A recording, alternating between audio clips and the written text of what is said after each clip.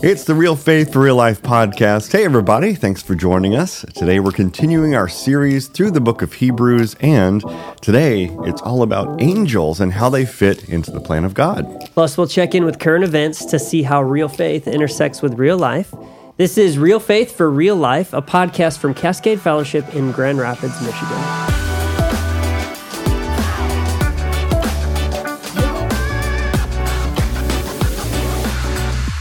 Well, Eric, we always begin by checking in on the news, and, prominent in the news this week when we're taping this is, of course, Hurricane Ian and its aftermath. It's the fifth strongest hurricane to make landfall in the U.S. That's what I was just reading.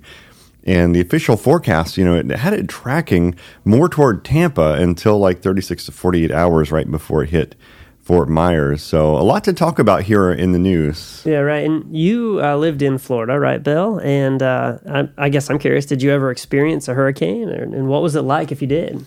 Yes, we were there for 10 years, and we had several hurricanes that were set to make landfall right where we were. In fact, we had one that was forecast to become basically a Category 5 and make a direct hit. So in the town where I was, the building codes were excellent. The engineering was excellent with regard to water retention, detention, water management in general. So we didn't evacuate. We boarded up, which was really hard. Took a really long time. Yeah. But we did it, and then the hurricane turned away and didn't even, all that work. That's how they are, and that's what happened here in Hurricane Ian too. Just it's super hard to know if it's going to make a last-minute turn or not. Yeah. And so these folks got a little bit blindsided, and man, just looking at the aftermath, it's really, really difficult to see that on TV, Yeah. So, there are a bunch of different ways to track a hurricane's strength and its severity. This week in the news, we came across a particularly unexpected one, and this is called the Waffle House Index. That's right. We're always on this podcast looking for the quirky side of news, the fun side of news, and it's everywhere. Even in this story. So it's a real thing. It doesn't sound real, but it's absolutely real. The Waffle House Index. The Federal Emergency Management Agency, FEMA, they actually use Waffle House's status to serve as an unofficial shorthand for how bad a hurricane is, how much damage has been done to a particular area. So this started in 2004, I like to say, when a former FEMA administrator discovered that Waffle Houses were one of the last places to stay open and the first to reopen after and during a hurricane. So in a blog post, he wrote, "If we get there and the Waffle House is closed, that's really bad. That's where FEMA needs to go to work." So it's just interesting, they even have levels, official levels of the Waffle House Index. Yellow means there's a limited menu, signaling there's low supplies and power is from a generator. Red is the restaurant is closed, which indicates there is severe damage and unsafe conditions. So I don't know, what do you think, Garrick? I think it's pretty cool that, Waffle House takes pride in being an unofficial gauge because they're so good at being the last to close and the first to open. Yeah, last time I was in Florida, we stopped at a Waffle House, and it's just a fun experience. And so it seems like they're just strategically placed, too. So you could probably measure the path of the hurricane just as well based on what's open and the coloring. I wonder if there's a correlation, because we don't have a Waffle House here for 2 hours, I think. Yeah, they're a long ways away. And, to be fair, we also have never had a hurricane up here. So if you don't want hurricanes, don't get a Waffle House, right? Just stay away from the Waffle Houses. That's right. All right. So in our second story today, we have more fast food news, right? We're talking McDonald's. They have a pretty smart plan to help people who burn their dinners. Tell us about that. Again, more quirky news, just our thing here, just the fun side of news. I saw this week McDonald's is helping you if you need a plan B for your dinner because you burned it. So they call it the McDelivery Detector, and it's a 3D printed object that looks like a Big Mac. And basically, if you reduce your dinner to charcoal, it'll sense it and it'll send you a text message asking if you want McDonald's to take it from there. And then if you do, it'll automatically place a delivery order for you. Whoa.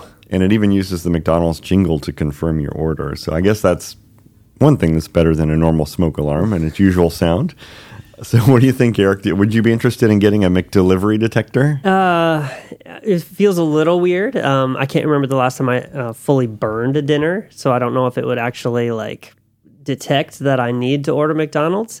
But there have been times where I have cooked something and it has been terrible. So maybe if it could taste the food before, that might be a better way to do it. There you go. I do also particularly like that Plan B is also the first letter of burn. So it's like Plan Burn, basically. Nice. So I think McDonald's is doing something really cool here. This is neat.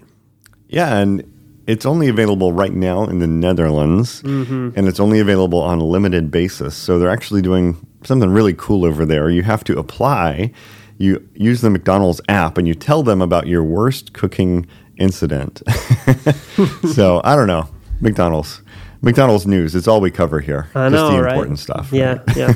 Like, listen, I could use something like this, but we might have to wait a little bit for it to come overseas. I'm ready. Whenever it comes, I'm ready. Yeah. Okay. Well, listen, it's time to get into our Bible study today. We're looking at the first 2 chapters of Hebrews and what they have to say about angels. So let's get into it.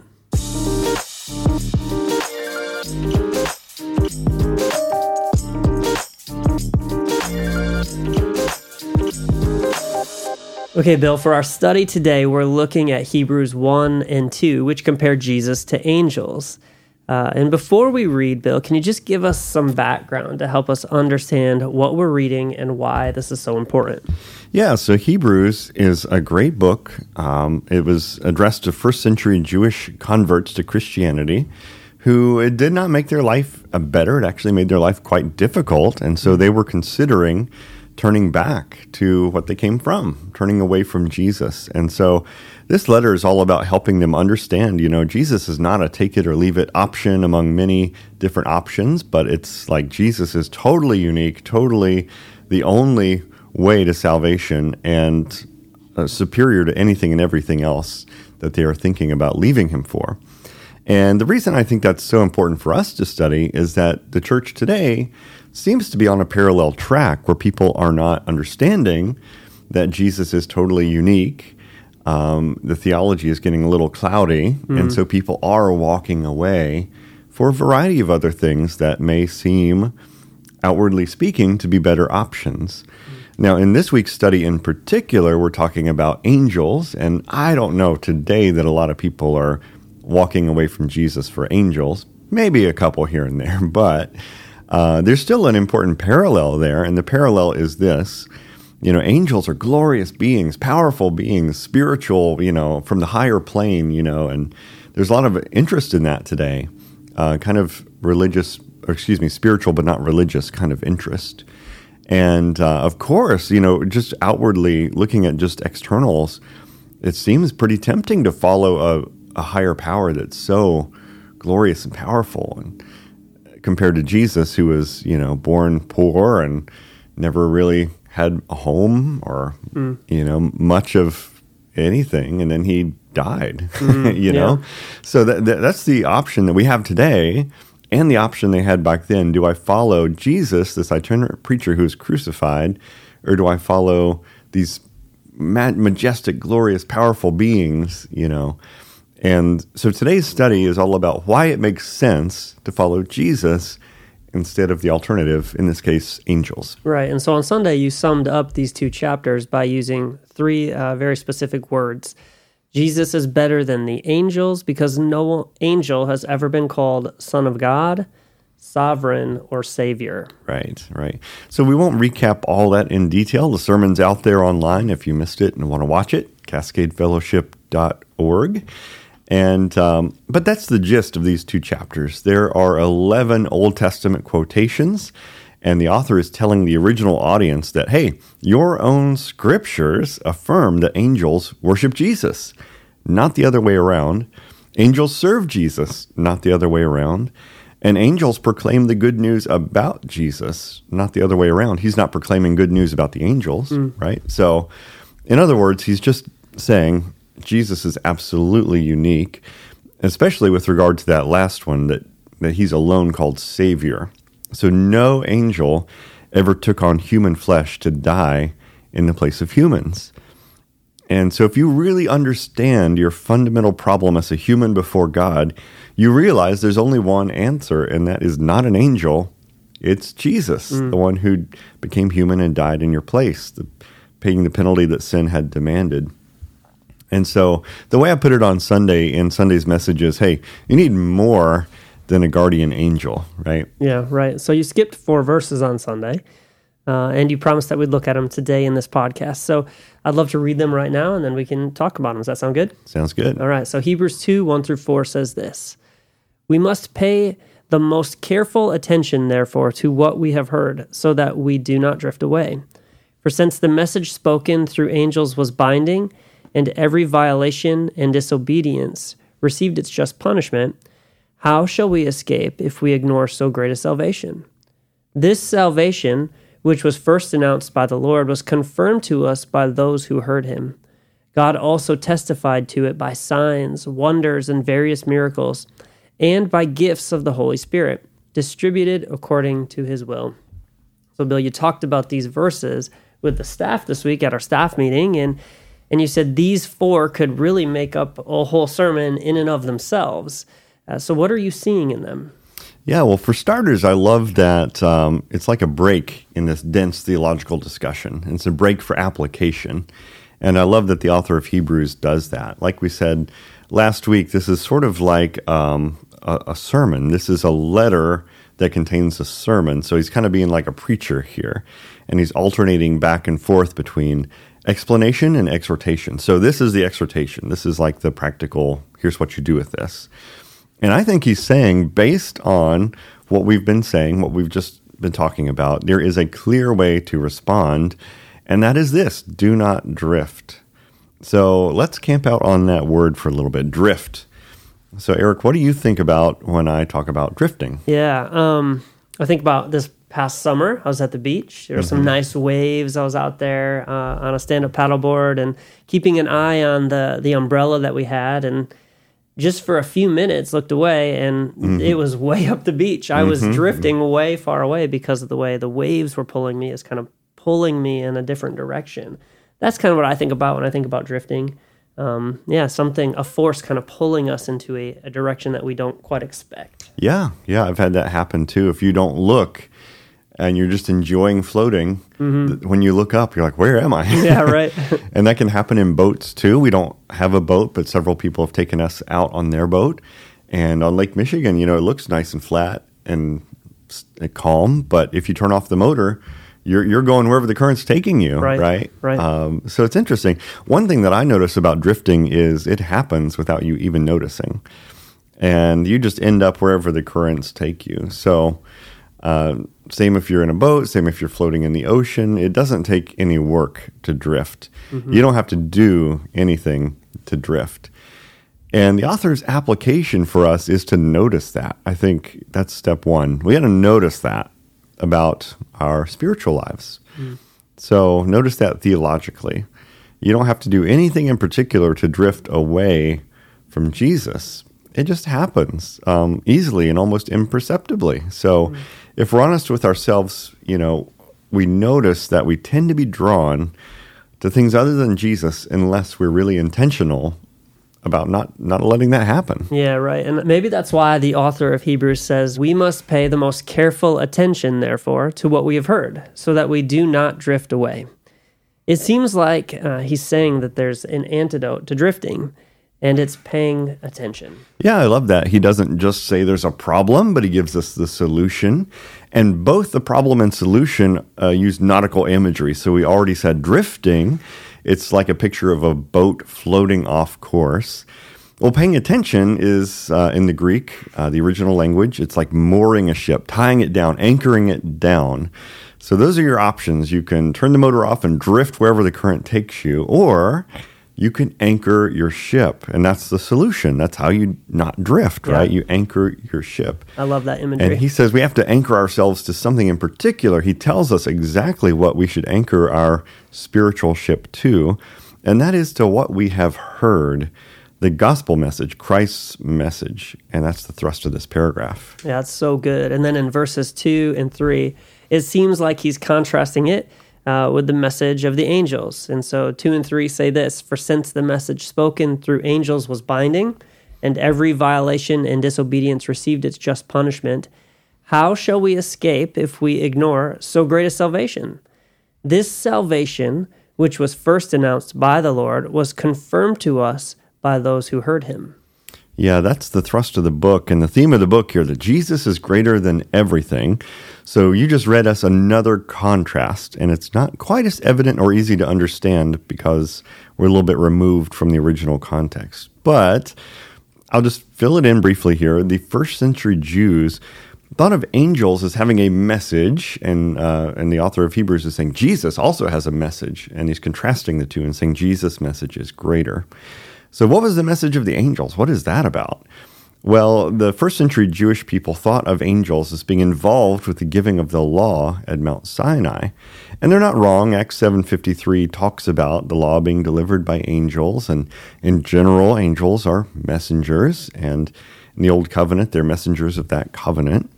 So in Hebrews 2:2-3, what you just read, the author is trying to tell us, listen, you realize that God expected you to listen to the angels in the olden days, right? In the Old Testament, when they facilitated the delivering of the law, God expected you to listen to them, right? And he punished you when you didn't listen to them, right? And you can look at the Old Testament and see that's true. And then here's the kicker in the argument. Well, how much more then should you listen to God himself? Because, the angels are great and glorious messengers of a great and glorious message, but Jesus is even greater, and his message is even greater. So, in simple terms, the angels delivered the law, and Jesus delivered the gospel. And he says, pay attention to it, anchor yourself to it, don't drift from it. So again, this is a little bit removed from our modern world, but maybe an analogy would help. Picture it like this. So, Eric, if the governor or the president, let's remove politics for a second, just assume like the olden days, we love and respect our leaders. Okay, that's another topic for another podcast, but just assuming that if the governor or the president sent you a message by a messenger, you would pay attention, right? Yeah, of course. You would open that letter and you would read it really carefully. But if the president came to see you in person, what would you do? Like, you'd put down everything. You'd clear your calendar. You'd feel like your whole world was turning upside down. You wouldn't be like, well, I'm sorry, I've got this Netflix thing that I'm trying to binge. I've got this book I can't put down. So that's the kind of analogy we've got going on here in Hebrews 2. The analogy is the angels were just messengers of the king. Jesus is the king. And obviously one is greater. So the original audience had high regard for angels, and that's good. But they're just intermediaries at the end of the day. They're just messengers. They're just emissaries. As much as you respect angels, you should have even more respect for the one who's sending them, the Son of God, the real King. Now, what were their two messages? We've kind of hinted at this, but let's contrast their two messages in particular. Yeah, right. So verse 4 then gives us additional reasons not to ignore God's message through Jesus. And I think that's what you're getting for here. God also testified to it by signs, wonders, and various miracles, and by gifts of the Holy Spirit distributed according to his will. Yeah, so this message that Jesus has given us, the gospel, like we said earlier, it is given to us not as a fable or a myth or a legend, but it's given to us as something that happened in history that's absolutely true, that was witnessed, it says right here in verse 4, that was witnessed by people. God testified to it by signs and wonders and miracles. And so, like the author of Hebrews is saying this message is greater, and it is true. He's saying there are eyewitnesses out there. At the time this letter was written, eyewitnesses that you know and that I know. And so we're not just believing myths and legends. The gospel is about something that really happened, and there's evidence for it. So the apostles preached that same thing, that same way. They said in Acts 2:22, fellow Israelites, listen to this. Jesus of Nazareth was a man accredited by God to you by miracles, wonders, and signs which God did among you through him, as you yourselves know. In other words, God has given you plenty of reason to believe. We're not asking you to take a leap of faith into something that doesn't make any sense, but we're asking you to follow the evidence where it leads. And the evidence is that Jesus is the Son of God. And even Jesus himself in his ministry, he talked in the same exact way. John 10:38, he said, "Even though you don't believe me," that is my words, "believe the works, that you may know and understand that the Father is in me and I in the Father." So that's good. I mean, there's good reason to believe, and that's kind of something I'm passionate about preaching. If you're listening to the podcast and you're wondering what Christianity is all about, if it makes sense, if you have to turn off your brain and believe myths and legends and lies, you don't. Jesus didn't expect you to do that. The early church didn't, and all throughout history. Good churches have never asked you to do that. Yeah. So in sum, the message of Jesus, it demands to be heard, and based on who he is, he deserves to be heard. He is superior to the angels. He's superior to everything, and his message is superior to theirs as well. So that's the bottom line for today. Don't drift away from the gospel. Yeah, and so, we're super clear. What is that message? I love you ask that. You remind me, it's helpful being, pastors of this church together. You remind me once in a while, hey, we have people here at this church who, you mentioned the gospel. You got to tell them what the gospel is. Mm-hmm. And people listening to this podcast, we're talking about the gospel. What is the gospel? Well, I think the book of Hebrews does a pretty good job of laying it out in chapter 2. For instance, in chapter 2, verse 14, it says, "Since the children have flesh and blood," in other words, since you and I are human beings, Jesus, too, he shared in our humanity, so that by his death he might break the power of him who holds the power of death, that is, the devil, and free those who all their lives were held in slavery by the fear of death. So the gospel is all about life and death, and we as humans had committed cosmic treason against the King of the universe, and the penalty for that was separation from God, separation from our source of life, and consequently death. We deserve death for that rebellion against God. And Jesus came to die in our place. He became human so he could die in the place of humanity. And because of that, the penalty of sin is paid in full, and we no longer have to fear death, just like that verse just said. But we can realize that it's just a way for us to be reunited with God our Father. And I love this. This is the last verse we'll read today. I know this is kind of a lot, but this is such a beautiful verse to end on. Hebrews 2:10 says that in bringing many sons and daughters to glory, it's fitting that God, for whom and through whom everything exists, should make the pioneer of their salvation perfect through what he suffered. And as we end today, I just want to zoom in on that one word. It is fitting. It's fitting that God did this.